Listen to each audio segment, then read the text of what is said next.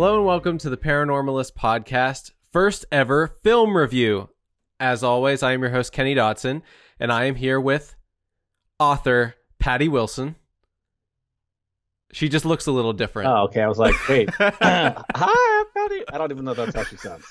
That's not how she sounds. I know for a fact. I've talked to her many times. So Patty isn't the biggest fan of horror movies, as everybody knows, or just movies in general. So I wasn't going to be able to do horror reviews or any movie reviews with Patty. Yeah. As you guys know, that I have a film background, and that translates obviously to this. So I called up my buddy Jason from Texas, and he's done producing work on film and TV stuff.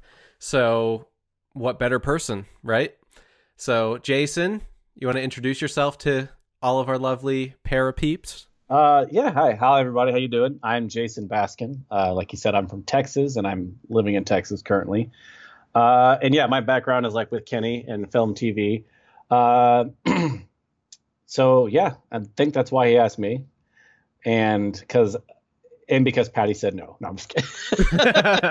and Jason also knows Patty because using his skill set, we've been talking about certain things involving him and the Paranormalist. I can't say more than that. I know. I was like, what can I say, Kenny? You tell me. Tease. Yeah. If we get plenty of patrons, maybe we'll be able to fund these projects one day. I like that. I like it. Yeah. So anyway, this time our very first film review, we're doing The Ritual, the 2017 Netflix movie. Yes. I think we'll start out by, since we're feeling this out, we'll start out by doing a little synopsis. And I'll let you know what it got on IMDb and Rotten Tomatoes.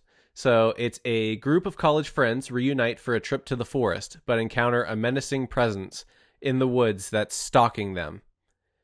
Well, they really underwent this thing, didn't they? That's not the best description I've ever heard, because it sounds like some generic like regular horror film, which it is quite not. It kind of makes it a little bit more generic because it doesn't bring up any kind of setup that the movie has at the beginning and kind of throughout, as far as like trying to set up why they're there. It doesn't talk about any of that stuff, which is, I guess, kind of maybe supposed to make it generic enough to draw you in. I don't know.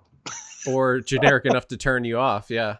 It got 6.3 out of 10 on IMDb, which is respectable. For anything over 6, I think is good for a horror film, personally. Because it's kind of, horror films are kind of a low bar.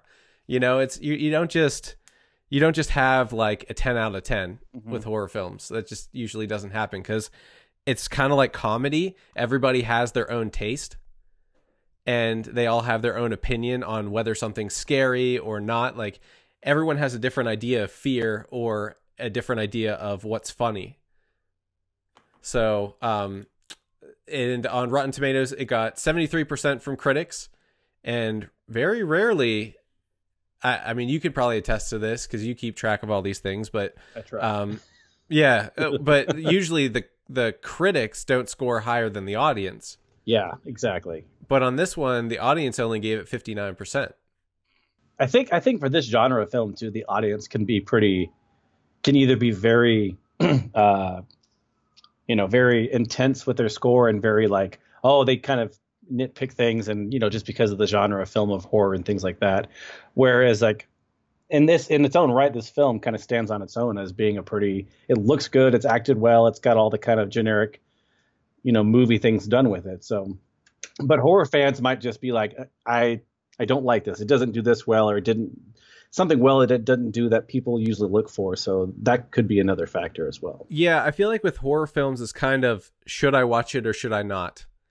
So that's why Jason and I decided that our reviews are just going to be watch it or don't. Yeah, because it's 7 out of 10 Ghost. It's either above 5 out of 10 or below 5 out of 10. That's pretty much how it's going to go, because it's just too hard to rate, because everyone's going to complain. They're going to be like, no, that movie sucks, but they would have given it like maybe a 6 out of 10. Yeah. So that puts them in the watch category, in our opinion. So that's how Jason and I are going to do it. If you hate it, let us know. But I think that's kind of the best way to do a horror film. Yes. Anyway. Yeah. All right, let's get into this. All right. Like I said, still feeling this thing out. So let's begin by what this film actually is above the description. Okay. Because that was poor, in my opinion. So, do you want to lead us off, sir? Or are you still figuring out this podcast thing and want to sit back for a minute? Let me see what you say, and then maybe I'll tackle the next one. Okay, so yeah. So the movie begins in a very interesting way, where you see basically the whole reason that they're going on the trip to begin with, which is they were out partying. Their friend brings up, "Hey, let's go hiking." And they're like, nobody wants to go hiking. But this guy was very adamant about wanting to go hiking in Sweden. And it starts off in the UK. And he's like, yeah, we're going to do it. And they're all like, no, let's not do it. Well, guess what? They were right to begin with. They were having the foresight to know it's never good to go hiking in the Swedish woods. I mean, maybe it is, but we'll get into that more later. So they were continuing their bar crawl, getting some liquor at a liquor store, and they get caught up in a robbery, resulting in the one friend's death, sadly. Subsequently, it's the friend that wanted to go hiking. Yeah. How about so, that could have been kiboshed right there, but they decided to do so in his memory. So they go up to Sweden, and they go in the woods and they go hiking on this peak, and they do a little funeral service for him. And the funeral service was, they had a moment in there that didn't really fit the movie. Yeah. Do you know what I'm talking about when they're pouring one out for him? Oh, right. Well, I mean, I don't know that. Does that bother you? No, in horror films, when they do that, they inject comedy, because there's this one. No, but go ahead. There's this one called, is it Housekeeping? It's like a New Zealand horror film, and apparently it gets pretty scary. But there's like this part where they're playing music, and this girl's taking a pee, and she hears like various noises, and she like clenches and shuts off the pee stream so she can listen, and then it stops every time that happens. And it just felt so out of place to me. Yeah. And in this moment, like, he was pouring, but it poured way too long, and it just got really like Family Guy-ish, where it just kind of was like too long for the moment, and it's funny, but you're like, oh, well, is that how this movie is going to be or not? Because it happened right in the very beginning.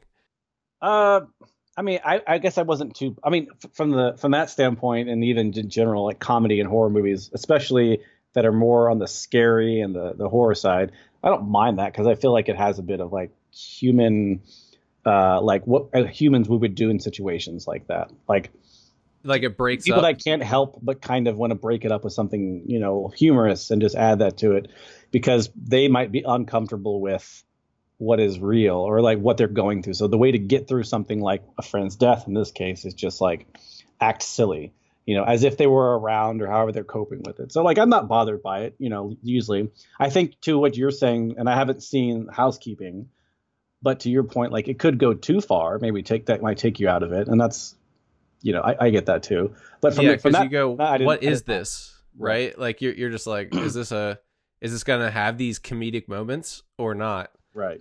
So, anyway, I mean, I thought it was funny personally, but it also took me out of the movie. Yeah, I mean, at the same time. I mean, that's fine. I mean, it didn't for me, because I kind of felt like they started off with these guys being kind of goofy and just buddies, so kind of riffing, and that was just the one friend who is going to still do that even when you're trying to be serious about something. He's still going to be, I'm going to make this awkward or funny, because that's just his way of dealing with it. So yeah. So the Kenny of the group. I mean, I wasn't going to call you out. His name was like, but yes. So anyway, you can feel the tension with you could cut the tension with a knife in that scene too, because even though that was awkward and weird, you also have the whole like dynamic between the two people infighting in the group. Oh yeah. Because one of the guys blamed the other one for their friend's death because he kind of hid in the liquor store and didn't want to come out and fight the bad guy, so he kind of let his friend die. Yeah, I have a question about that. What? I guess, how do they all know that? Because like the only two that went in the store was the guy who went in, and then the other friend who ended up getting killed. I guess you know what I mean? Like, how do they know he hid? So how do they know he hid? I mean, they probably watched security tapes. I mean, I guess it was police station. Yeah, but they actually address it later in the film, so we can keep moving on. Maybe yeah, you're probably right. But I was just like, yeah, at first I was like, why are they, Anyways, yeah. We're keeping. I also felt like the guy who did the hiding or whatever. I felt like you could feel his guilt more, like watching him and not really his friends knowing it, but like maybe he expressed it to them. So yeah, we could talk about it later. I've forgotten like when that happened. Yeah. So then they're like, hey, we could take the safe way around to get back to the lodge, or how about we, instead of taking a 2-day or 3-day trip, right, let's just hike straight through the woods as a shortcut. And the main character's like, no, let's not do that. And the guy's like, yeah, totally, let's do it. Right. But the shortcut was supposed to only like cut their time in like almost like half. It was like, this is 2 days, or like this is like 12 hours and this is like 6 to 8 hours. I'm like, yeah, well, he thought he was going to get back by nighttime so they could all be partying at the bar. Yes. Once again, have you noticed the theme? Alcohol is driving this movie. Well, usually horror movies try to find a way to throw in a half naked woman, and this didn't do that at all. No, it did throw in a naked man, though. It did. We will find out. It's surprising that it did that, but not the other way around. Which is nice, of like a nice like change of pace just to like throw them into it. So yeah, no, I mean it kind of threw the screenwriters and the kind of horror like kickoff that kind of sets everything in motion, and then also adds an injured person on top of it. So you have to add some element of suspense to it. So. Oh yeah, I guess that is a driving force to why they were trying to do the shortcut also. Yeah. Was because their friend stupidly wasn't paying attention to where he's going, and of course he twists his knee. Yeah. Oh. So because they needed that, they needed that extra extra push to do the wrong thing. Yeah. Well, and I think that, and maybe the playback later gets determined, but as they're going in, like, right, this guy's injury helps kind of motivate them to cut off some time or to shave some time off by just like, we're just going to cut that straight to, he needs to get there quick. But then that also is a catalyst for them moving slow and stopping and all the other things that doesn't get them through quick. Like, I mean, the weather plays a factor in that as well. So, oh yeah, like, and all these things that come up. How much of a whiner is this friend that they don't think that he actually really screwed up his knee? Like his knee is so gross looking, and they're like, walk it off, bro. Well, yeah. Well, exactly. When they first start doing it, they're like, walk it off, which is like, okay. And even as it got worse throughout the film, they're like, yeah, it's not that bad. Well, it's like, but until like near the end, whenever he like, you see him like with his, when they mean at the end, but like when they're in the first cabin area, like, and his like pants are off or whatever, and he's just like, they're sleeping or whatever's going on. Like you see his knee and you're like, oh, that looks bad. But before then, nobody looked at it. They just thought, That's what I mean. They didn't even bother looking at it. And the smart guy of the group, I mean, I he didn't really like take a chance to look at it. It was just like, we just got to make a decision to, cut around or go through this forest area and things like that. So okay, let's talk about that smart guy for a minute. Yeah. because going into the forest, he made the dumbest decision you could possibly make. What is that? He pulls out his compass. His compass doesn't work. And he's like, this is fine. And he just continues on into the trees. But he's the smart guy. He could figure it out once it gets, maybe that's what he thought. The hubris. Men don't like to be told they don't know directions, Kenny. I was gonna say he's a man and directions. Yeah, we're not gonna Yeah. touch that one, I guess. So guess- as they start moving through the woods, Yeah. they see something By the in way, the trees. before they see anything in the trees, up until this point, there is no horror, scary, or any kind of element of like fear that, as a viewer, and I don't think these guys have. Like up until this point, there's none of that. Like maybe the robbery in the liquor store when his friend dies. Obviously, there's like that, but not from a element of like some kind of monster or something scary going on in the woods, like to the main meat of the movie. And so for me, it kind of like theme wise, it took a turn from like having these nice, buddy things and being together and seeing this cool landscape of them kind of hiking in the Swedish mountains, and then going into a very tightly compact woods, enters what you're about to talk about with this thing they see in the tree. Yeah, and you're right. The movie isn't nefarious, Right? in the least. Well, I mean, except the guy dying in the liquor store, of course. Yeah. But it didn't. You don't think anything of it. It almost. It's so well shot that it almost resembles one of those like Into the Wild type movies. So if you wouldn't have had the horror elements, suddenly it becomes a different movie almost. Right. But so they're walking through the woods. They see some guts on the ground. They look up. What do they see, Jason? Is it a deer that's been gutted or some kind of animal? It's a cow, Jason. A cow. Oh, that's right. Okay. How did you remember it was a cow? Wait, no, it's a horse. I don't know. You couldn't really tell. I mean, it was some kind of animal. It was a bit mangled, but it was large. Right. It was large and had lots of guts. Yeah. So the whole we should turn around instinct was starting to kick in. Right. Nah, let's push through it. But let's remember what happened though. The Dom, or whatever his name was, the guy who kind of twisted his knee, he was the reason why they were going to get through that part. Because I don't know about you, but if I saw that with some guys, I'd be like, nope, turn it around. Right. But they were not motivated by that. Wasn't a fear, fear was not an instinct they were kind of going through. It was just trying to get through. So that seeing an animal in the tree, for them, they were motivated, to me, like, let's get our friend out of here as fast as possible. He entered. Yeah, but they didn't even put any thought into what it could be. They're just like, oh, that's weird. But had it been a human, they might have put some thought into it. But they started out with the an animal first, to at least kind of ease you in. Like, okay, so some crazy hunter put them up there. I think they were talking about a hunter. So, Yeah, like for what reason, right? I mean, it's they don't know the culture in Sweden, so there you go. So, well, this is where being a skeptic turns dangerous. We have a lesson to learn here. We'll get to that more when the skeptic. Anyway, we'll continue. So so it starts raining, as it would, of course, and they come to this cabin in the woods. Yeah, and they're like, legit, let's go. So they enter the cabin. Nobody's home, of course. Right. The roof is leaking. They probably would have been better off in the tents, but I guess you can't really pitch a tent in the rain or else the inside gets wet. I'm not a woodsman, so I don't know, but that sounds about right. But then again, sleeping in a place with a leaky roof doesn't really help that much either. But so they start exploring, so they're outside the cabin before they go in. He looks at a tree. What does he see on the tree? The little marks or whatever, right? Some like rune of some sort, some pagan symbol, right? Which we find out later what that's from, I guess. Right, and we have yet to put two and two together that creature in the tree that's dead could also be linked to that. Right.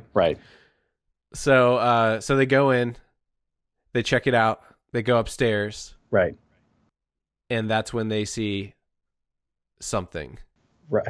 So what is that something? This is where the movie kind of takes a little of a turn for me on some things, and it's after this part where they all fall asleep, because it's and maybe this is more the ending that you were talking about with me earlier, but the explanation of like some of these things, like the nightmares that these guys have, right? I mean, are we going to go to that part, or do you want to talk about what they see upstairs? Because it's like a statue of some kind, right? Or Yeah, kind I of don't. like I don't really want to explain it because it's kind of really cool looking. So I don't want to ruin it for anyone. Well, That it kind of reminds. Okay, yes. I mean, well, they find something up there that is very like witchcrafty and kind of like something that somebody might want to worship or kind of cast a spell on. Very like ominous and pretty spooky. So yeah.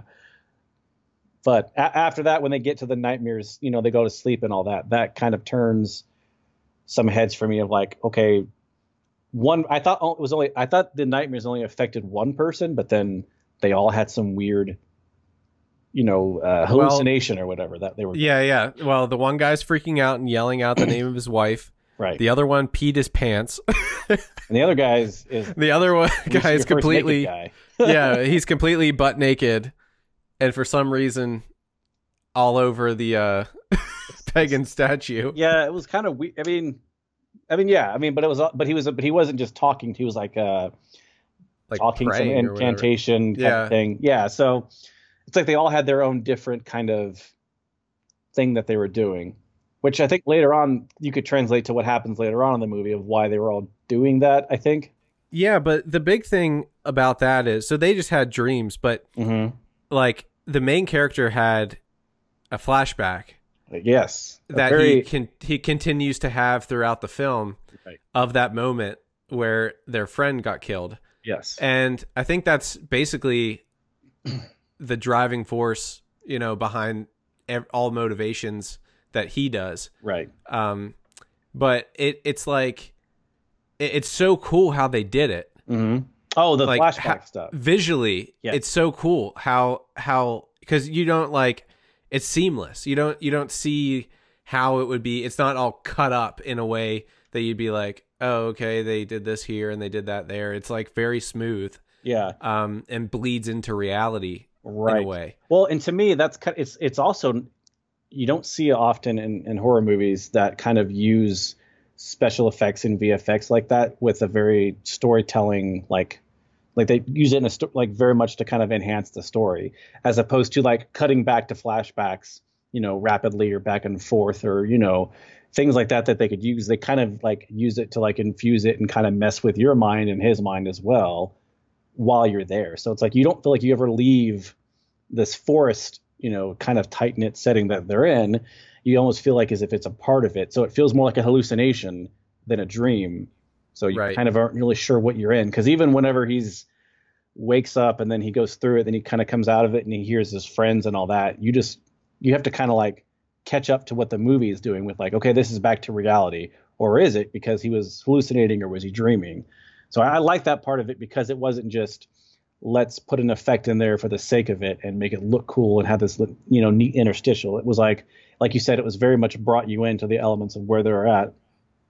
Well, yeah, still, and you're exactly right. This getting to the cabin is the moment that, I mean, even seeing the whatever it was in the tree isn't where the movie takes a turn. Right. It's during all these dream sequences. That's where it takes a turn, because up until that point, this movie is a better looking version of Blair Witch Project. Well, you could see everything. So yeah, and I know. Times that you can't see stuff in this movie, but that's. But you got like the bickering, and you got the people are starting to like kind of fall apart a little bit, and after they see weird stuff in trees, like, and then you see the symbols where they saw the stick figures in Blair Witch. So it's obviously, I feel like it's heavily influenced by Blair Witch Project. Yeah, and I like to remember Blair Witch Project as when it was good, versus after Scary Movie, when they totally ruined it for everybody. Oh, see, I got you. I'm so scared, and they have boogers coming out their nose, Right.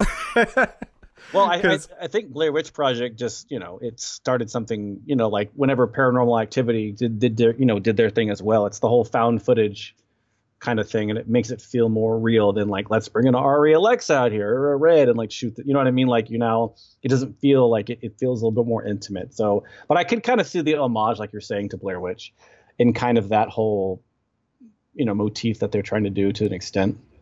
Yeah, we'll have to do either a Blair Witch at some point. Yeah. Because I mean, they revolutionized marketing for movies in general. Do you remember? I remember the marketing for that, but I actually remember Paranormal. We're getting off on a tangent, sorry, but I remember Paranormal Activity's marketing as well, because theirs was just like they were showing an audience screaming at stuff, and then they would kind of bounce back to the theater. So I guess they filmed test footage or whatever else, and they filmed the audience reaction, and they used this to kind of cut this weird, sizzle or whatever, trailer. It wasn't really a trailer. It was just like, look, these people are scared, and then like, go here if you want to show this in your movie theater. So like it had a website to like go to. I think this is what it had, to like contact your theater and let them know you want to see this movie. And then it was more like a word of mouth. Like once you saw that, you had to have a, call to action to do it. And then it kind of blew up from there. That was Paranormal Activity? Well, right? they portrayed these things as being real, which was interesting. Yeah. So anyway, this is just a narrative version of Blair Witch Project until this point. Yeah, essentially. And I think here is where kind of like your typical thriller or horror film monster stuff kind of starts to kick in, because at this point, when I guess I mentioned monster or whatever the thing that you kind of you see the animal at the beginning up in the trees and you're like, okay, what put it there, and then you kind of know these, like, okay, what's coming. You just don't know when it is. Yeah, each act of the movie, and for the lay person, an act is a third of the film. I feel like it's good to define terms, because we're going to use terms that people probably aren't familiar with sometimes. Yeah. But each act of this movie is almost its own movie. Do you get that? Yes. It goes from being Blair Witch Project to a monster movie to like a kind of Hereditary style, like witchcraft. Yeah, it kind of has movie. Like that. Which, yeah, exactly. So that's what I like about it, because there's like layers to this movie. It's not just we're gonna run around being scared. A lot of people die off. One guy might get away, and that's it.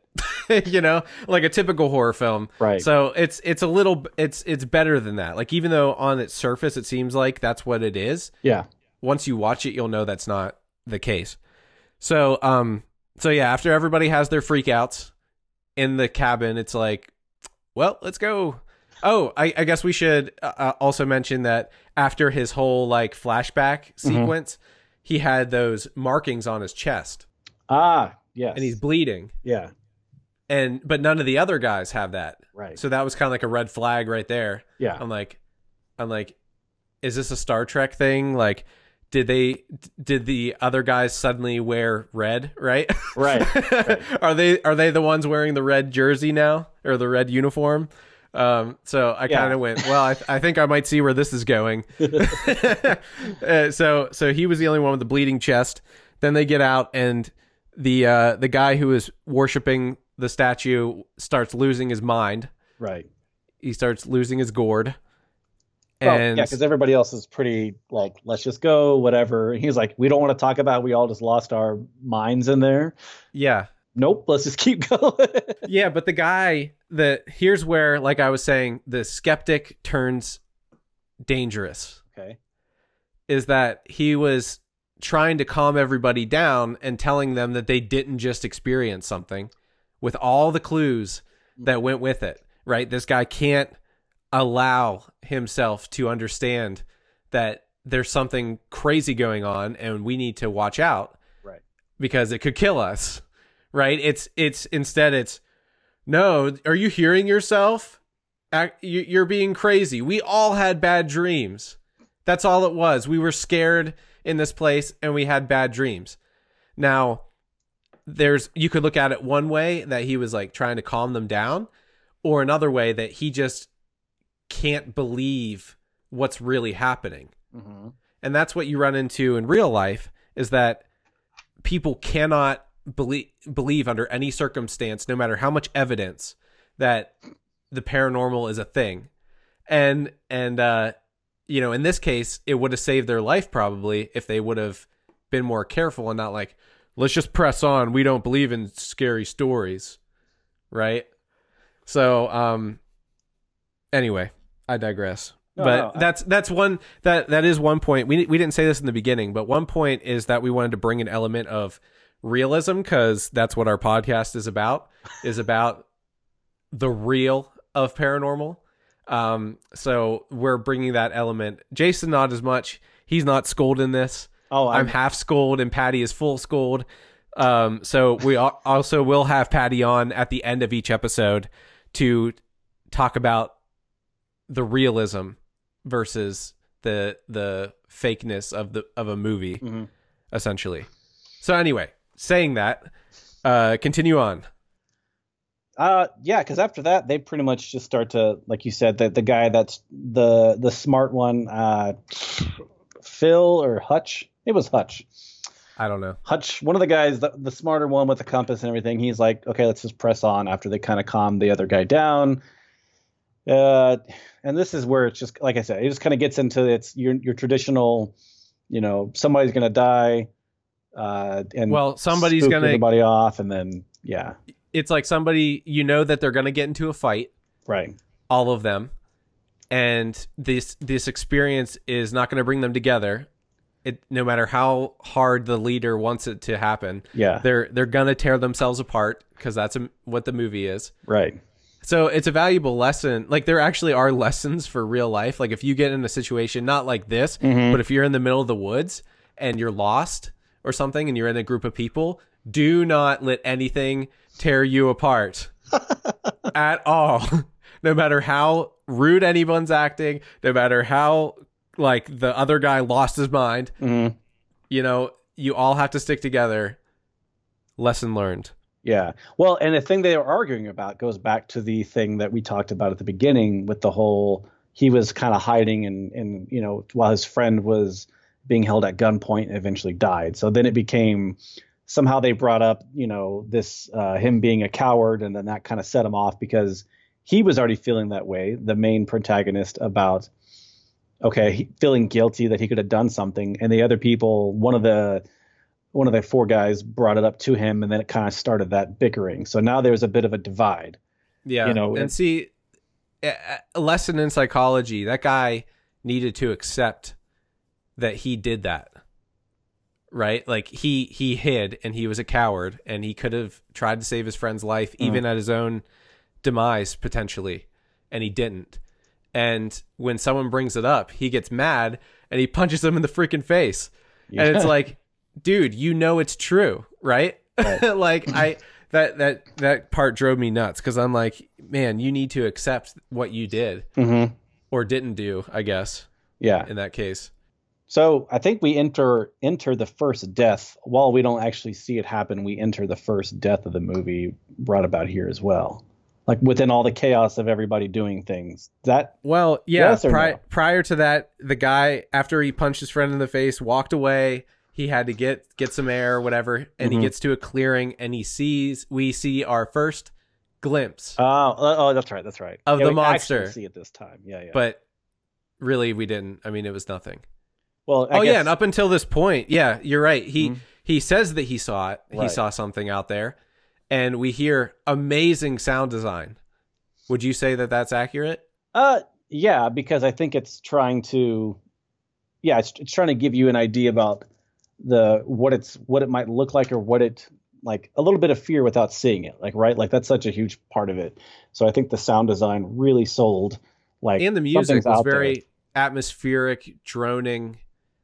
It really kicked in at the right moments for me. I think. I mean, it's one of those things where, as the viewer, you have to. I kind of look at it like, well, I can hear the sound of this thing, and then one of those guys hears it, but is everybody else ignoring it, or like, are they so? You know what I mean? Like, it's well done, but then it was only meant for us. Okay. Up until that point. Yeah, because I think that's the point. Whenever you hear it, it's whenever they pitch their tents for the night, which again, we're on night 2. And they still haven't made it through, and it's supposed to be a shortcut. And I'm like, right, you guys are not doing what you meant to do. Yeah, for a while there, we were in the monster's eyes, so we heard everything that the monster was doing, right, as it was like stalking them and stuff. But you don't actually see it. And then this is the first time you see. You know what it reminds me of? You know how Signs was, how they did their like sound design and everything, and you didn't see anything, right, the whole time except that one leg turn and go in the cornfield. That's basically what this was. You saw like an outline of potentially something that's big, and that's it. You get no like sense of what it looks like, and that was fine for me. I like that. Yeah. I it's almost like it's scarier if you don't know what it looks like for a while. No, that's true. And it kind of because it kind of builds up the anticipation of what you're about to see. And even whenever the first like person that dies happens, you still don't see it. You just kind of get like a glimpse of a piece of this guy's tent has been taken off. And like all you in hear an is instant, screaming. Yeah, and you hear screaming in an instant. So then you can in your head visualize this is probably something very big. Well, you also see the shadow. Oh yeah, on the tent. So you kind of get an idea of the outline of what it is. Yeah, I think they do a good job at kind of bringing the monster into the fold through like sound and through like just images and shadows, and you think you saw something. And a lot of that, like at the end when you finally do see it, you kind of see how, oh, that could have been a tree or that could have been a this, and what it was a part of, the monster or whatever kind of thing. Right. So yeah. But yeah, so do we say who dies? No, we won't. Yeah, we could say. You want to say we can say. Do you want to say? I'm trying to figure out. I'm still feeling out how spoilery we should be, but spoiler alert. Yeah, going forward for death. Yeah, you're right. Going forward from this point, there's gonna be spoilers. Right. So if you haven't seen it, you might want to turn it off. Or cut to the end where we're talking about our our overall rating for it and stuff. So skip ahead if you need to. Okay, saying that, the person who died is the leader, which that never happens. What do you like the main? I kind of the leader never goes first. I only thought he was going to just because from a storytelling perspective, you take out the person who's the smartest, like who's trying to get you through, who's trying to be level-headed of everybody. You almost take out the person who now, again, the idea is to get through there as fast as possible. Well, now you can't go to the smart leader character who's level-headed to get you out. Now more chaos is ensuing. So I thought that would have happened only because if they want to kind of make it more chaotic-y as they kind of try to reveal what is they're going through as they continue to kind of press on, it's, just lost this person. And then now how do we get through this? And now, like you said, we have to like stick together because now it's real. So, Right.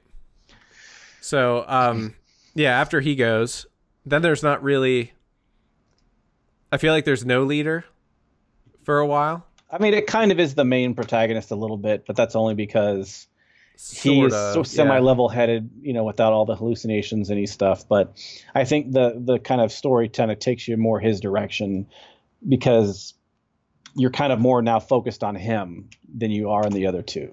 Yeah. A little bit more. Yeah. Yeah, I agree with that. And the guy with the knee problem is like getting really bad at this point.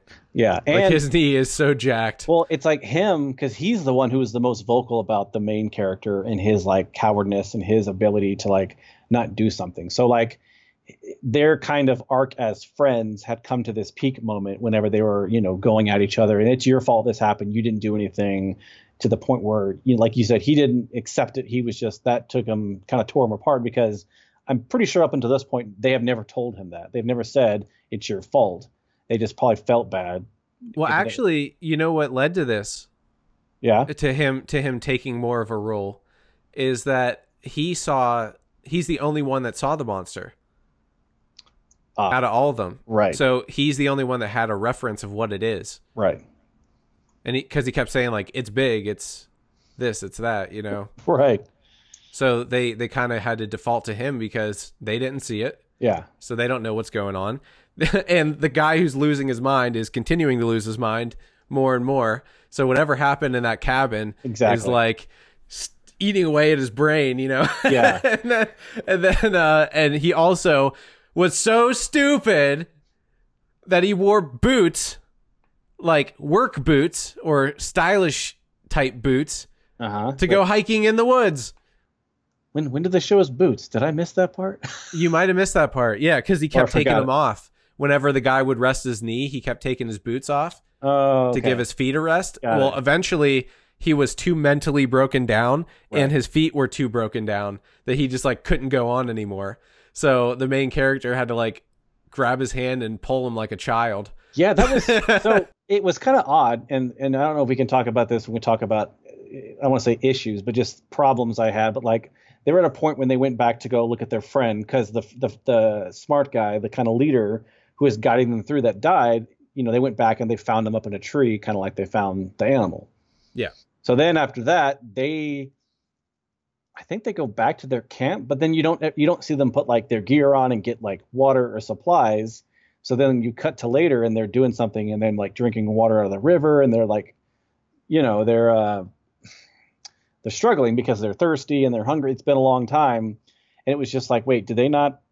I mean, this could have been, now they know it's real. So because their other friend died, but like they didn't like, let's take a can. I don't know. It just felt like, I don't know, like they could, because like that was like a reason why he got tired, you know, on top of just the amount of walking they were doing. But it was just like, oh man, yeah, and they were didn't also pack their bags, and then they had no bags with them. You know, like when you're hiking, it's just like it went from full bag of gear cut to nothing. And I was like, oh, well, okay. they also I forgot about this part that the guy who was hobbling is like, screw it, I'm going this way. After the cabin, and then they went in a circle. Somehow they ended up back at the cabin, and it's like, we're never getting out of this place. Yeah. Well, and I think that the next, I mean, the part between the first guy's death and the second guy's death is kind of a blur, a little bit, because a lot of it's just kind of the bickering. It's kind of the let's move along, and they kind of put themselves in the situations where we don't have water, we don't have this, and now they're finding their way to the. Well, they end up in like the cabin. I don't know if we talk about that next. The actual like cabin of these people. Well, we have to talk about the crazy person who is dragging everybody down more so at this point than the guy who's hurt. Yeah, that's true. I think his. Yeah, go ahead. We're all, as an audience, we're just waiting for this guy to go and almost want it to happen.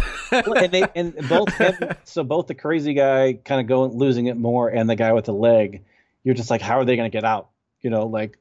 The only other guy that can move somewhat level-headedly is the guy who's having the hallucinations about the whole liquor store robbery thing. But he seems to be doing fine physically and mentally for the most part. So crazy guy who was naked and worshiping that thing was like, he's really losing it. Yeah, well, you know, this kind of like this part where you're like, oh, who do you want to go next? Yeah. Right? That's like a total horror film thing. You're like, oh, that guy's annoying. I can't wait for him to die, right? Yeah. But then you have to take a step back. Like I realized this in Joker, when for the one moment in Joker, you're almost rooting for him, right? And then as a viewer, it scared me personally. I'm just like, why am I cheering for this? But then you just realize that, like, I guess film is different. You know, it makes you think about. It makes you cheer for things that you never would cheer for in real life. Yeah. I'll say that. Well, I would say, kind of to that, like going through this whole thing, I don't know if I ever, like in my mind, watching it going, okay, I wonder, are they all going to make it out alive? Or, you know what I mean? Like, I think it kept me more engaged on the here and now kind of moments. And up until like the very end, or so when they actually get to this cabin with these other people there, when I was like, okay, now at that point is when I start to kind of feel like, okay, how are they going to get out of this, and who could get out of this? Not so much who I want to, but I mean, it was just like at that point, it was just starting to kind of be like, you know, it's pretty jacked up. So how are they getting out of this? Yeah, I just feel like that's the escapism that horror films bring. Yeah, is that you're watching and enjoying something that in real life, if it was real, you wouldn't watch it and enjoy, right? Like there's something about it that allows you to get out that I don't even know what to call it. Because it's like, when you think about it, it's like, why are we watching people like get killed by a monster? Like, why is this entertainment? You know, but I guess we don't have to examine that now, but that is interesting to me, that I'm just like, I want rid of this character. Yeah. Right. Well, but at some point you have to be rooting for them. Like, ideally. Right. Because like, that's just the entertainment side of it, right? Yeah. Who's going to get out? Let's get these guys out of here. How are they going to do this? And like, I wasn't really rooting for them too much until like the kind of better half of like some of the second act, when they were, they had lost a friend or two. It was like, okay, I want you guys to get out of this, but like that kind of came more relevant because they kind of let themselves in. Whereas if they didn't really trap themselves in, like they were just like, we're going to do this, we're choosing to do this. Now them trying to get out, and now their barrier is kind of more. I mean, we always knew there was going to be a barrier for them to get out of the forest. The audience kind of knew that, but they didn't kind of realize that until middle of the second act ish, as like first friend dies and all that stuff happens. So it's kind of interesting how and for me at least, like I was very much like just kind of casually on it as an entertainment side of things until I was going, oh shoot, they got to get out of here. How are they going to get out of here? Kind of thing. Yeah. And I didn't think they had a chance. I thought it was going to be one of those movies where just everyone dies. Or it becomes ambiguous, Well, and it kind of does, but yeah. but to what you were saying, yes, that's when I started rooting for them, is after the crazy guy was gone. Right. Because I'm like, okay, these two could work together and get out. Yeah. With that guy, there was no way they were going to get out. Well, and so for me, that kind of, there's some things I liked about the guy with the hurt knee and then the main protagonist, those guys being the last two. Heads up, spoilers, crazy guy dies second. But the last two guys, it was like, because those are the guys that were going at it the hardest about the friend that the main protagonist cowardly hid and let their friend die. So now you have a kind of like a redemption-y type thing to happen between those two. Like it's kind of setting up like all right, now we're going to help each other. Or I'm going to help you out because maybe character arc wise, he didn't help his other friend out.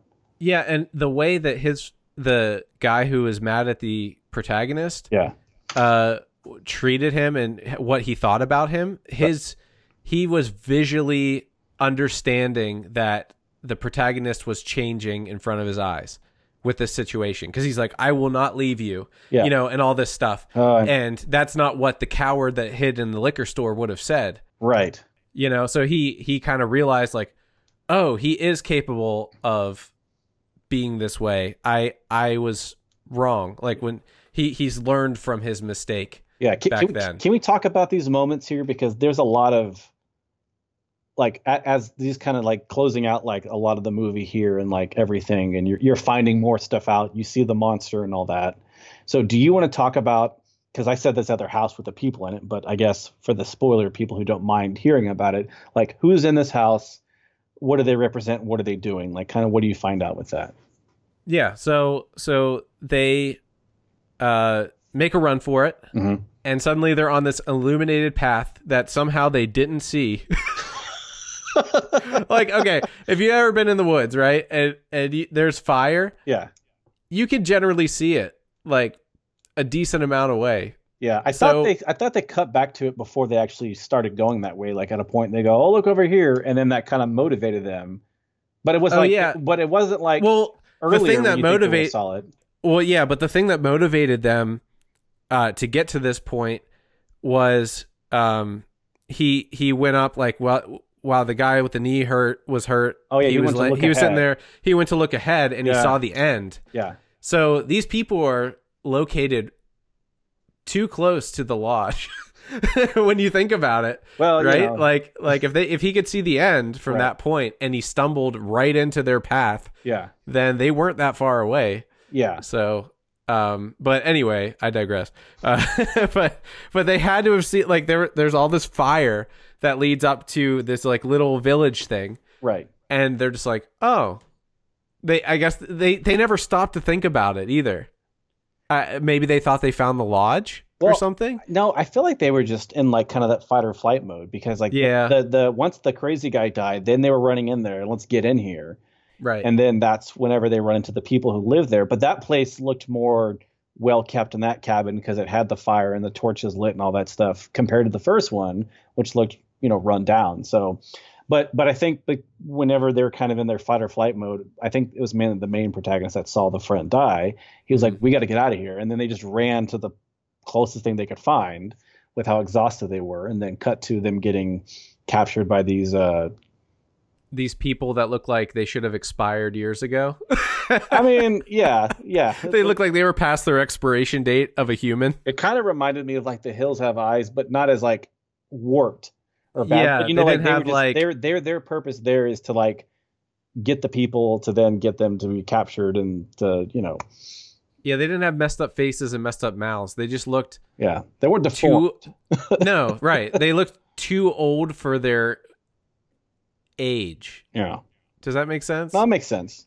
Okay, and but they mention that, right? Yeah, they and mention that, which is like, it starts to kind of like go into the more, not unrealistic, but like this is the kind of mythology or the kind of part of it that's like, that you might hear about, but it's like, it's not true. But, you have to kind of start to go, like you said, to the hereditary kind of side of the film, where like you're encountering these people who've been alive for who knows how long. Yeah, well, obviously, at the very least, that they're the people that are responsible for the runes and for the everything else, right? All the witchcraft and all that stuff. Which I don't even know if you could call it witchcraft. It's just like pagan worship, really. Well, they talk about Norse mythology, right? Kind of like that being. Yeah, but it's the same in any respect, like a harvest god or you name it. Yeah. You're going to have people that offer to it and stuff. So then when they're captured, they're sitting in this place. Mm-hmm. Like they start building something, and you're like, all right, it's happening. Like what is this going to be? And then they burst in with the two guys, shackled up. Yeah. And you just know that the guy with the knee is going to go, because they walk in and they give the main character water. Yep. And they look down at his chest. Yeah. And they look happy to see that he has the marks. Right. But the other guy doesn't, and they don't give him water because he's not going to live very long. Right. Yeah, it was exactly. And they don't speak English, the ones that came in. So it's all like really awkward because she's like looking at his face like like really awkwardly. And you're like, why is she like inspecting him like this, right. But they never did explain. They took away the guy, the friend, and he was obviously like, what happened to him? He was just beat up, I guess. I mean, I guess torture. I don't get why they did that. Why would they, if they were going to offer him up to the monster, why would you even bother beating him up? Yeah, but I have so that happened, right? And then they put him out there on the stick pole to be like, taken, and he was like tied up and everything. But then, so back whenever they were first in there, he's like, hey, knock down that table and break that, bottle, and we'll use the glass to cut ourselves free. So they mentioned that like early on, and then that doesn't happen. Like you think that's foreshadowing, but it's not. Exactly. It's fake foreshadowing. But then then they do this weird thing, and this is an editorial, and maybe they had a different ending and they changed it up. I don't know. But to me, it was confusing because as you're kind of waiting on the monster to show up with a friend out there on the pole, it kind of cuts back to the other friend who's trying to escape. And like it does the close-ups on his hands, trying to get out and all this other stuff. So you're like, okay, this is going to solidify the redemption, not just saying I'm not going to leave you, but actually saying I'm going to go out there and I'm going to help you. And then nothing happens. So it kind of felt like, right, yeah. Like I don't mind like how they were like, yeah, we're going to let this other guy die because by the time he does something that's, dude, I find snapping your thumb to get out of handcuffs and stuff in movies, I find that so disturbing. Yeah. Because I've like, so I played volleyball and I've gotten my thumb, like I was undersized. Mm-hmm. So I would jump up to block like these bigger hitters and they'd hit me in the thumb and then it would like bend it back and I'd be like, ah, and then I'd have to tape it and it would hurt for like weeks. Right. And then these people were just like, to get out of the handcuffs. Yeah. And I just like want to throw up just sitting there. Yeah. But I guess my bigger issue with that was just like the fact that they almost made it seem like they were giving him like an additional or maybe like kind of a main arc of it. Even if he didn't save his friend, a chance to save him by escaping. But then they don't. And then they just kind of things calm down. Guy with broken leg or messed up leg goes away. And then it's just him. And then, the main female of like the kind of group comes in. But like he doesn't ever get out, like I think one hand gets out because like you said, the thumb dislocation or whatever, but the other one doesn't. So it's like, oh, so he's not going to, he didn't even get a chance. Like, I don't know why. It just felt weird to me that whole cut back and forth to show his friend, to his friend trying to escape, to then not escaping, to not even having a chance to help him. I don't know. Right. I felt like maybe they thought that they were going to give him a chance to save him, and then they could have both died, or one of them could have, and at least like, hey, there's like his ultimate redemption by helping his friend out, which he tried to, but it's like, but they didn't give it to him. I don't know. It was kind of a moment that I would have liked to have seen something differently, or just not show him trying to escape, just like yelling or some, some kind of other, I don't know. It was a little weird to me to show that, and then like to not have a payoff. They just kind of did it. Well, it's almost like he reverted. Right. He reverted back to his scared, cowardly self. Right, like because if he spoke out, he would have. And then when he saw his friend on the pole, he was like, "Oh, it's go time now." So he's like a very fight or flight type of dude. Yeah, it seems like at this point, it just kind of conflicted for him. But I know what you mean. Yeah, and I think, and it was a very powerful moment when his friend finally got taken. Right. When you finally see the monster, also. Yeah, that's the first time you see the monster in full. You don't just see like a quick frame or whatever. Yeah, right. And I mean, we can get back to that in a minute, but and his friend just had this look on his face of like acceptance. Yeah. After he told the protagonist, like, you need to live. Go tell my wife I tried. Like, whatever. I tried to get to her, and you really saw the completion of their friendship get back to probably even better than it was before the incident happened. Almost like they had that shared experience, that bond that we talked about in, I think it was like episode 22 or 23 with Patty and her team, how they've had some horrible experiences. And there's a very powerful thing about shared experience. And I think that really was the thing that binded them together at the end there. And he had, as he was being mounted on the tree, they don't show it from the wide. Right. They only stick to his face. Right. So you see his like acceptance that like, this is the end. And there wasn't any fighting. He didn't fight the monster at all. Yeah. And that was kind of like, that was this like, is fine. Yeah. Cause they even had that discussion a little bit when they were both, after he was kind of tortured by getting prepared for the ritual. Yeah. Yeah, he's like, I'm going to die. He's like, this is it for me. Like, don't try to, just get yourself out of here. So, like, even at that time, he accepted it, and he still kind of stayed true to that whole thing and then, like, he even had his, like, last hallucination about his wife, which felt odd because you don't really know, like, what that all means unless. Yeah, I wasn't a fan of that. I wasn't a fan of that either. Because I think it kind of started, even though it kind of tried to complete the relationship kind of arc between him and his other friend that were still alive. The wife bring into it, which isn't bad, but you never hear about her except for that one time. But you don't realize who Gail is. You're like, oh, it's a wife. Okay. But then to bring back, to kind of have that hallucination again, and then to have the monster come in and take him and all that, you're just like, okay, wait, no, I don't know. It just didn't seem to kind of make sense unless I missed something. Yeah. So, here's what I want to ask you. Yeah. It's good that you brought that up because, all right, we'll come back to that because there's another instance of that. Okay. Later on. Right. So we see the monster, and it is like so cool looking. Mm-hmm.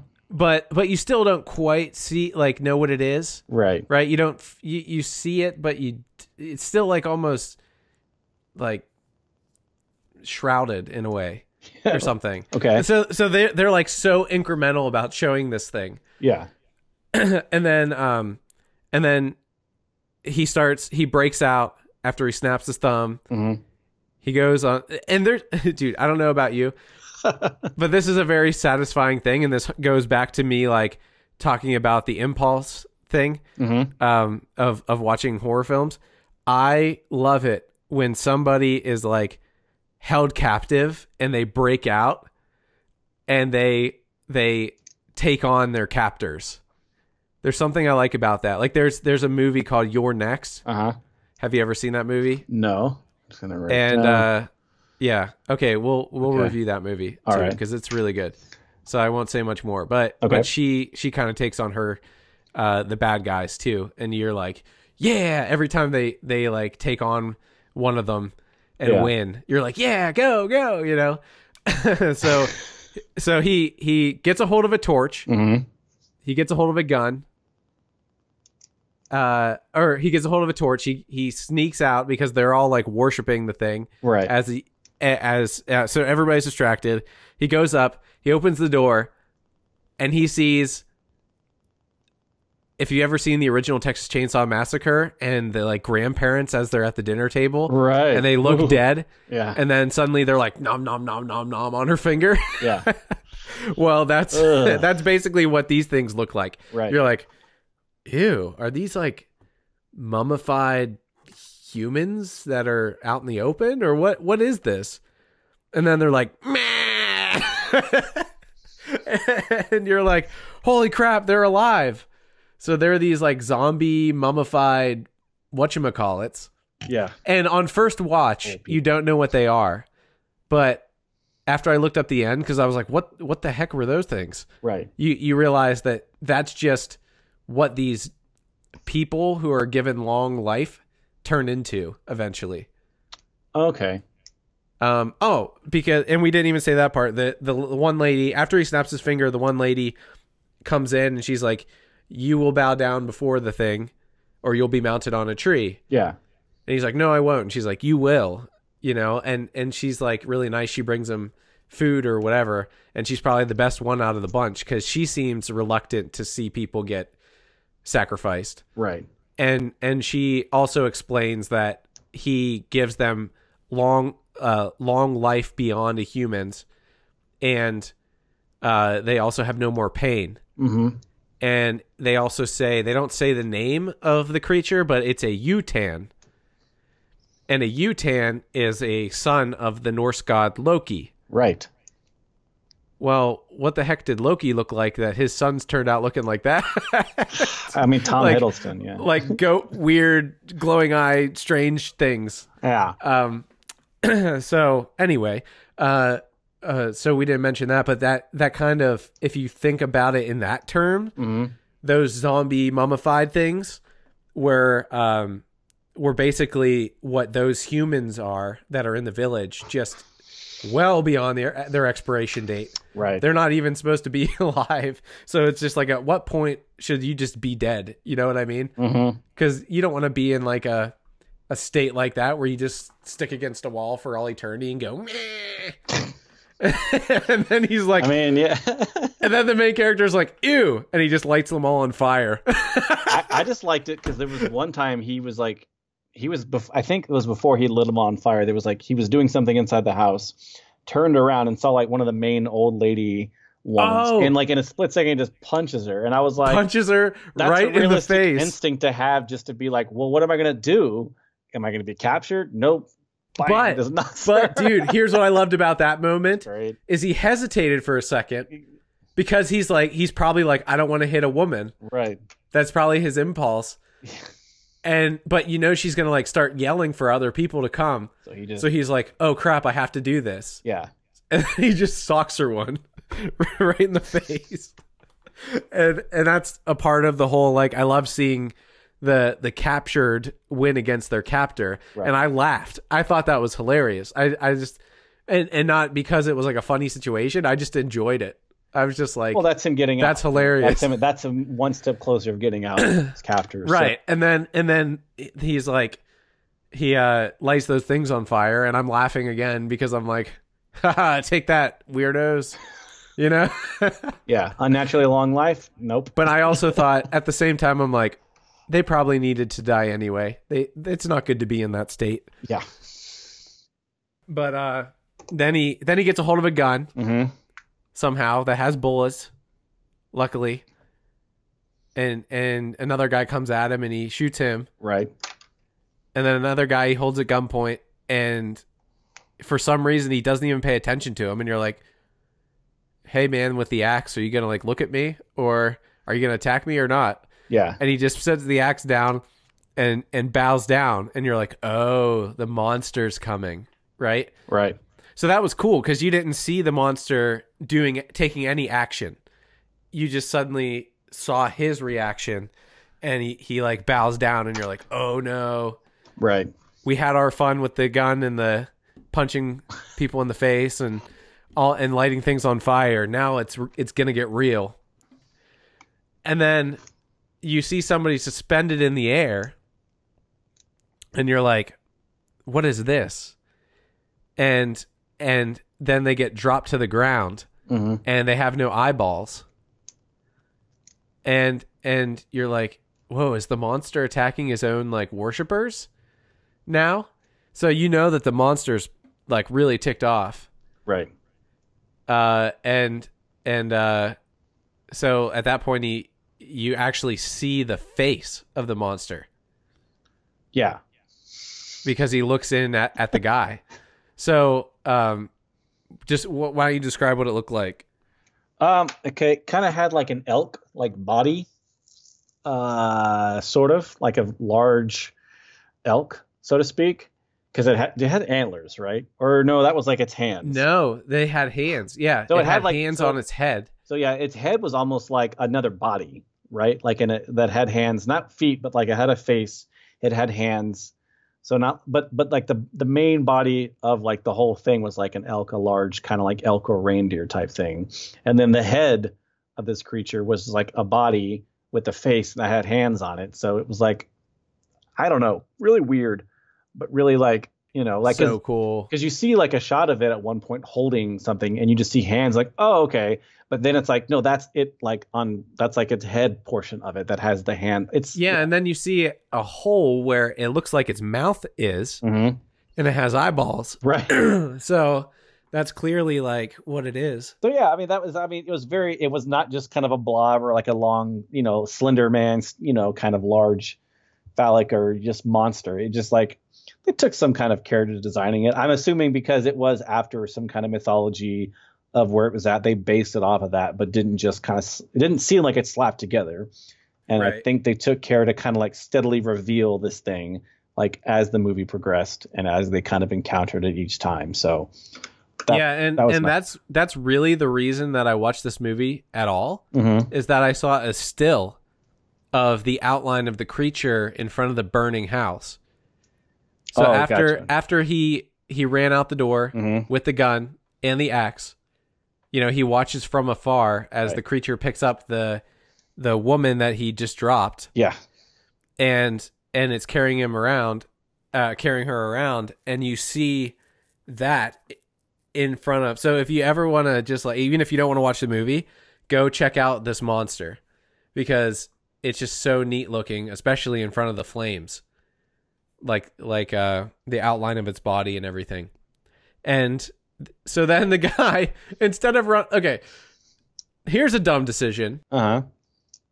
Why would you, instead of just leaving, shoot the monster and piss it off? Revenge, man. He's just trying to get even.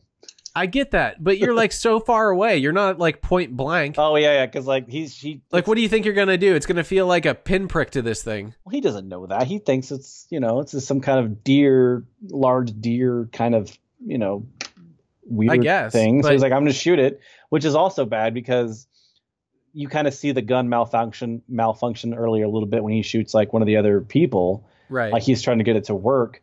And it's like a musket. It's a musket, right? So it doesn't. It's not quite like as old as a musket, but it's like a rifle that doesn't. It's a muzzle loader, is what it looks like. It's like you got a single shot load it. So it's like if you miss because you maybe doesn't know how to aim. I doubt it. Then what will happen next? Oh, okay, he's gonna have to run, and then he picked up the axe later on, so that's gonna play a factor earlier on. But it's just like I agree. It's like, oh, you could have run, but he shot at it like out of revenge or spite, I guess. I know. Stupid decision. But you have to have those. You have to have the stupid horror film decision, Right. Well, it's funny because like I feel like that's one of those moments where we could say stupid decision, somebody else can say smart decision, somebody else could say, well, I would do this in that situation, and nobody knows what we would do in that situation. Because your brain isn't like firing the same way as it normally would, Right, but you take off with the gun and take it with you for when this thing chases you.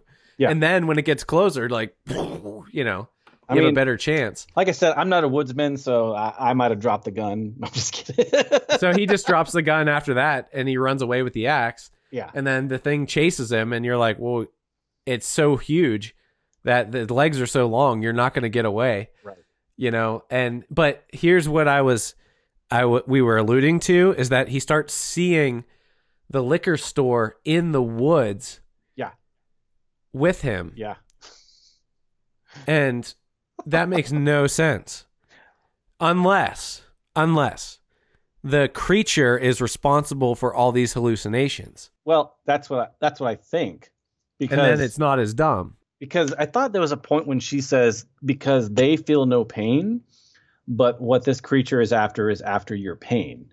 Yeah. So he kind of helps like bring that out. So my guess is like his pain, obviously the main protagonist was him not helping his friend out when he was getting robbed and he killed earlier on in the movie. Like that was like the main staple. So it's like, it's going to kind of bring that back. And then the guy who died with the busted up leg, Gale, like you don't like, that's the thing is like, you kind of bring something up, but you don't really know exactly like what's their issue. Like what's his pain with Gale? Maybe they're having a hard time, you know, cause it brings up like, you know, they're all there and, you know, when you're with guys, you kind of bring up stuff and you just kind of buddy, but it's like, was there issues with their relationship? And that's why he was yelling her name because, you know, you kind of go to that whole, the person you love type thing. With the other two, I really have no clue. You know, like one pissed in his pants, one was, you know, saying some kind of stuff, worshiping a thing naked. So like, I don't know their issue, their pain, but they obviously had pain. You just don't know what it was. But you know the other two's sort of, you know. Yeah. So that's my thought. I thought that there's some kind of pain that because you're in the area maybe where the monster is, like whatever pain you're going through is kind of like heightened as you start feeling more of that pain. So like for instance, the two guys that were with the leg and then the main protagonist, you know, like their pain started becoming more heightened.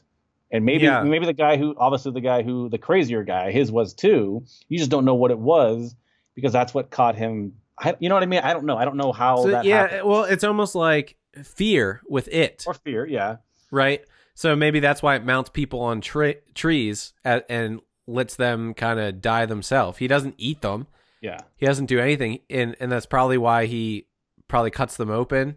Right. Because you wouldn't die right away if you're cut open. So he probably wants that pain. I had never even considered that. That's interesting. Again, I think to some extent, it does kind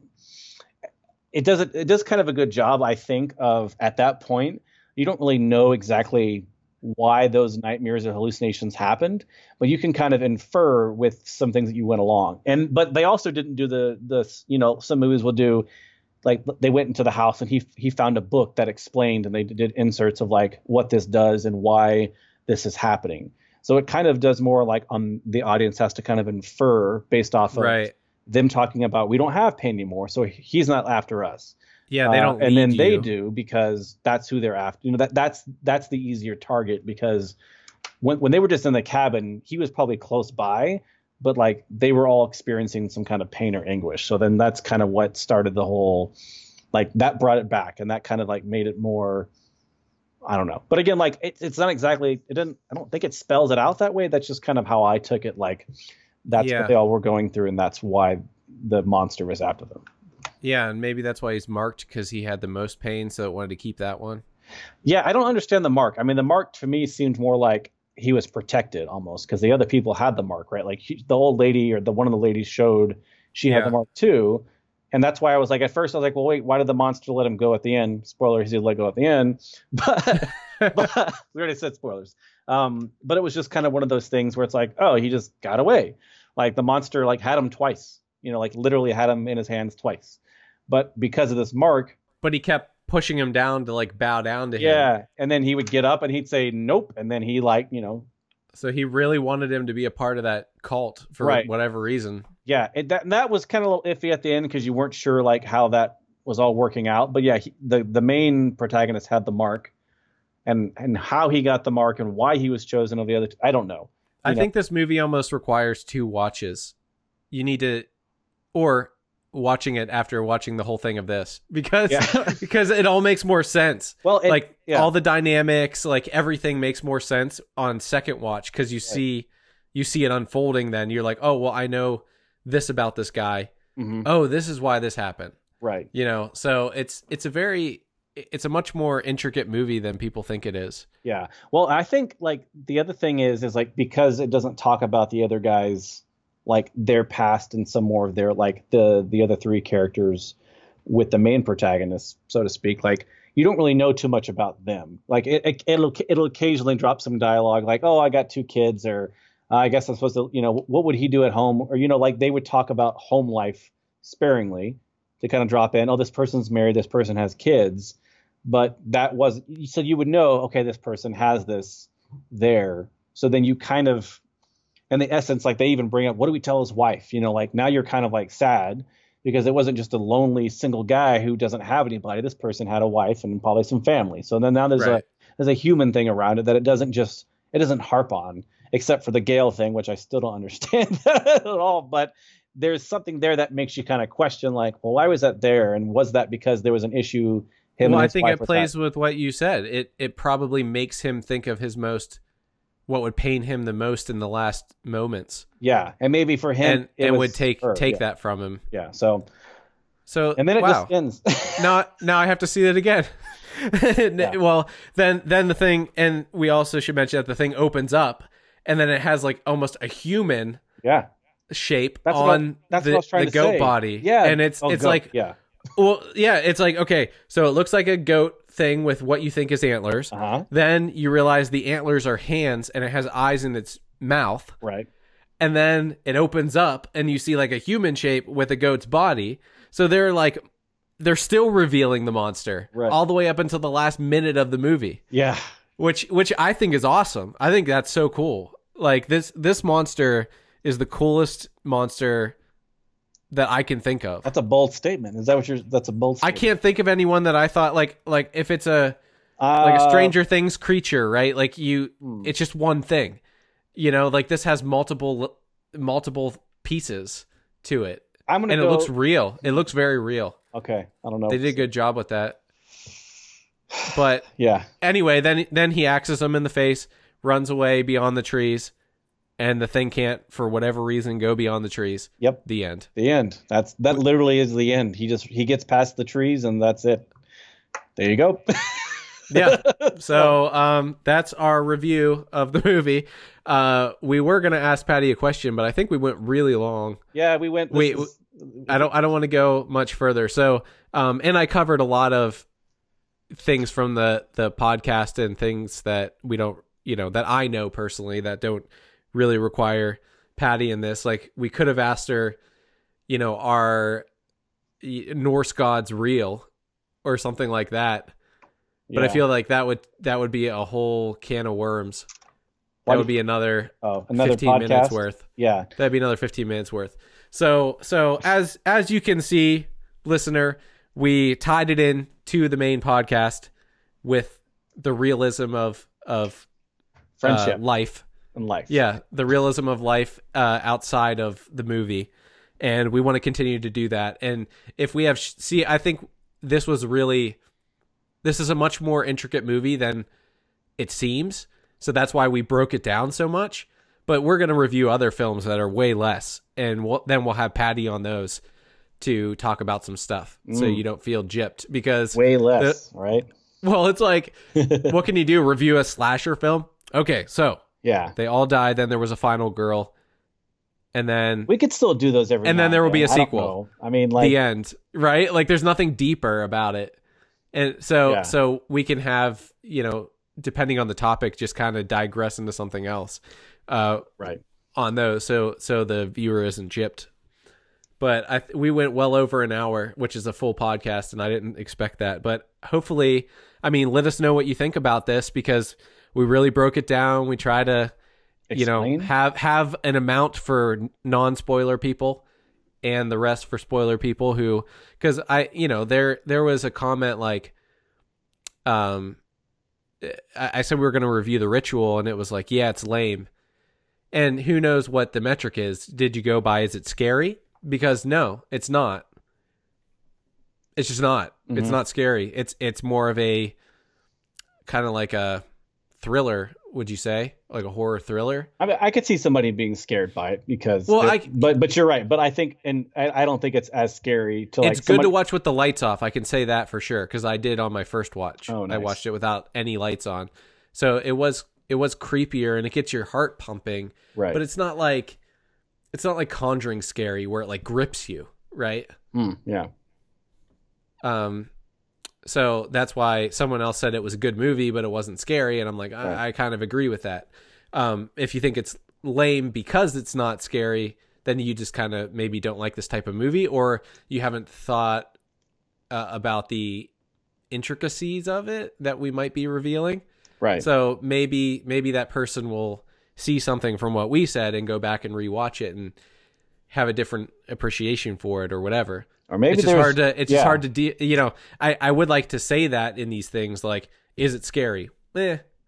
Not really. Is it a good horror film? I think so. Yeah. So is that a yes or a no to recommend? All right. So final recommendations. Let's do it. Thumbs up or thumbs down. Okay. Like Netflix does. Ready? Okay. 1, 2, 3. All right. 2 thumbs up. Okay. There we go. And if it's really good, we'll do all the thumbs up. oh. I mean, yeah, it's No. I like that it was on Netflix is nice and all that. Yeah. Like it just helped. Like it's easy to go watch. Yeah, no, we won't do that. It'll just be thumbs up or thumbs down, just like Netflix. We do one of the what is it? Gladiator, and yeah. Or we could do a neutral. Yeah. Like just stick it in the middle and be like, I mean, it could go either way, depending if you like this type of thing or not. That's the thing is, if this is something that you'd like, because I know there is an audience out there that likes to watch these kinds of movies, even if it's not full slasher or full kind of thriller psychological, this is kind of somewhere in between. I feel like kind of those. It's not, like it's above 5 out of 10. Yeah, well, according to IMDb, it's 6.3. So as of today's recording. Who knows? We line up with that. Yeah. So boom. Yeah. But that's the best way to do this. I think you and me to just decide, what ours is. Well, I can't wait for us to disagree on something, and then we get to have like a. You know what we're going to disagree on? What's that? The Witch. Oh, I haven't seen that. I think you're going to like it. Yeah. And I hate it. Okay. Interesting. I hated it. There's no two ways about it. I didn't like it. I mean, see, the thing is, you're seeing all these movies fresh. I have to go back and rewatch them, so maybe that'll change. I've seen some movies like a while ago. I haven't seen just the stuff like this. I haven't seen. I'm just saying we should get caught up so we can talk about the intricacies, because like the whole going into the forest and the compass not working, I wouldn't have remembered that if I didn't watch it, last night into today. Gotcha. I was kind of just reviewing, like I skipped parts because I remembered them really well. But other than that, I wanted to make sure I had in detail like what this movie is. So regardless, we're both going to rewatch them, even if we've already seen them. But this is going to be one of those times where I'm going to have a perspective on second watch, and you'll have your fresh perspective. Yeah. But I have a feeling you're going to like it, and I just hate it so much. We'll you and me can sidebar on the next one we're going to do, but okay. So the next one side too. Well, the next one, I mean, if that's okay with you guys, will be The Witch. Okay. we'll get to a polarizing one real quick just to see what that turns out. Is this the 2015 The Witch? Whatever year it was, yeah. Okay. So anyway, please leave comments, and if you like this video, give us a like. Let us know so that we're seen by more people, because I feel like we've been missing kind of half an audience almost. Like we're missing the horror film crowd who love paranormal stuff, who will like our main show, but they just aren't interested enough in the paranormal yet to look for the main show itself. So hopefully this will be a good bridge, and you guys who like both can help us grow and get us out there, and this will be fun. I had a lot of fun doing this, because I don't get to flex this film speak ever often, unless it's me privately on talking to you on conversations, right? And I have other go-tos if you're like, going out of town for the summer or something, and I could still record. I have other friends, but I'd rather do it with you. Well, I appreciate. Thanks for inviting me onto this. And you were my second choice that said yes. I'll take it. Put that on a shirt, and I'll take it. No, you were tied for first choice. I will say that. Hey, I'll give you a piece of advice. Don't say that to your wife. Okay. No, yeah, that's true. Dave, if you're watching this right now, you were up there. You were up there. But you said no, so snooze, you lose. I'm totally kidding, dude. I was going to do it with you no matter what. I'm just joking. I appreciate it, man. I had a good time. I'm just busting on you. But so 10 out of 10 would do this again for you? 9.2. No, 6.3 out of 10 I do this again. 6.3 out of 10, you do it again. There. Would do it again is the important part. So, all right, everybody, we'll bring you more and be on the lookout for it. We got such an overwhelming response with that "Do you like horror films?" post that I just knew that somebody would like this. So let us know. Until then, catch you later. See ya. Come on, this is your first sign off. You have to do better than that. Well, until we meet again next time and talk about movies. Okay. All right, you can think about it. How was that? And it'll be better next time. We'll say that. All right. All right. Later on, Jason. See ya, man. Bye. Bye.